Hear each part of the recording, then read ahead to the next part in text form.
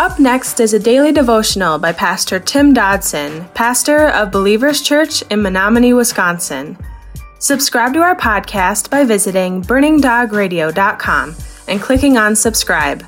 Thanks for listening to Burning Dog Radio. John chapter 1, verse 42 says, He brought him to Jesus. Jesus looked at him and said, You are Simon the son of Jonah, and you shall be called Cephas, which is by interpretation, Peter. Now Andrew, once again manifesting the reality of the presence of God with him, brings Peter to Jesus.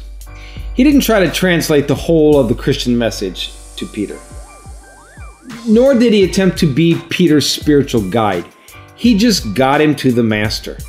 And that is what we're called to do for those around us, gang. Now, many folks would somehow read this passage and come to believe that this is essentially telling them to get that someone to their pastor or to their church, which I understand, of which no doubt is meant well. But this church and their pastor are not the answers. Christ has the answers. He's the only one who can do for the lost. I can't do that. Our goal is to get them to Jesus. Now, Jesus does something here that we might find strange or unusual. Again, he gives Peter a new name.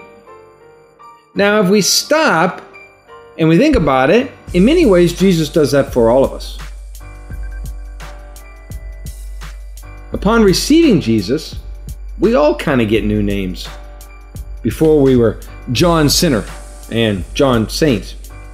We're all adopted now into a new family and rightfully take upon ourselves the new family name. Now we are John Christian. It is who we are now above all things. Above American, above our vocational or professional names, before any other label that we might embrace. We are Christians. Just children of God with a home somewhere other than where we live temporarily in these bodies. Even individually, our name changes. Maybe your name was criminal or drunk or druggie or womanizer. But Christ has given you new names: saint, servant, teacher, preacher. Verse 43, on the next day, he was determined to go out into Galilee, and he found Philip. Jesus said to him, Follow me. Now, Jesus coming upon Philip at a heavenly predetermined time and place, he says to him simply, Follow me. And what a remarkable thing that is. And also, what a remarkable thing is that's not said, because there's no record here of any theological debate or apologetic discussion. Such things rarely, if ever, result in a committed life with Christ. For faith, you see, finds its home in the heart, not the mind. There also is no promise of comfort or a life of material wealth or a warranty of prestige and ease. Christian, there never is those things. So do not fall to the trap of lies that is so often and easily propagated in many churches today. You know that lie, the lie that a Christian promises all these things and more, or being a Christian promises all these things. These are simply more attempts of Satan to corrupt the truth of Christianity and to cancerously weaken the foundations of the faith. It's a scary thing to observe, for it is not from outside. No, as we might expect, rather from within, where so many are blindly ingesting whatever is simply put before them, not being good Bereans, but bracing what is in essence the gospel of the flesh. All we are given is follow me. You know, it's a little unnerving, often causing us to ask follow-up questions. Follow you, but where are we going? How will things turn out, Lord? What will the journey entail? But no answer will be forthcoming. Because you know what? It's impossible to please God without faith.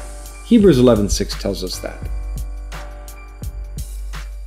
Verse 44 says, Now Philip was from Bethsaida, the city of Andrew and Peter. And Philip found Nathanael and said to him, "We have found him of whom Moses in the law and also the prophets wrote, Jesus of Nazareth, the son of Joseph." Nathanael said to him, "Can any good thing come out of Nazareth?"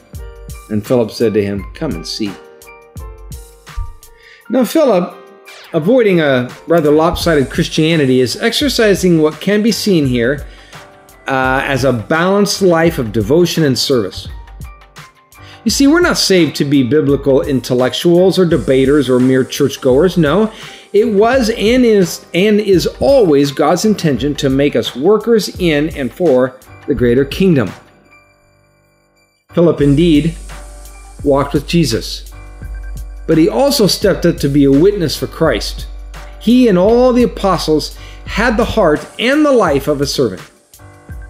It wasn't a philosophical idea. No, it was a daily lifestyle. Now Philip, he finds Nathanael, apparently one of his buddies, and he says, "We found him." Nathanael's response was one of typical skepticism. He's like, "Nazareth? Are you kidding? What can come out of Nazareth that's worth anything?" Now, please notice that Philip did not say, "We found it." No, Christianity is not an it. Christianity is not the answer. Such is not the magic elixir or a lucky rabbit's foot. Christianity is a person. The person of Jesus Christ, our walking with Him, our believing in Him, and our proximity to Him, all of these things changes our lives. You see, Christianity is not a creed or a system. Christianity is Jesus. For those of us calling ourselves Christians, we can say, "We found Him. We found Him." And again, Nathanael is called to come and see for himself. Jesus saw Nathanael coming to him and said about him, "Behold, an Israelite indeed, in whom there is no deceit." And Nathanael said to him, "How do you know me?" And Jesus answered him, "Before Philip called you, when you were under the fig tree, I saw you." And Nathanael answered him, "Rabbi, you are the Son of God. You are the King of Israel." And Jesus answered him, "Because I told you I saw you underneath the fig tree, do you believe? You will see greater things than these."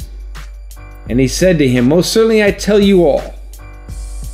Hereafter you will see the heavens open and the angels of God ascending and descending on the Son of Man."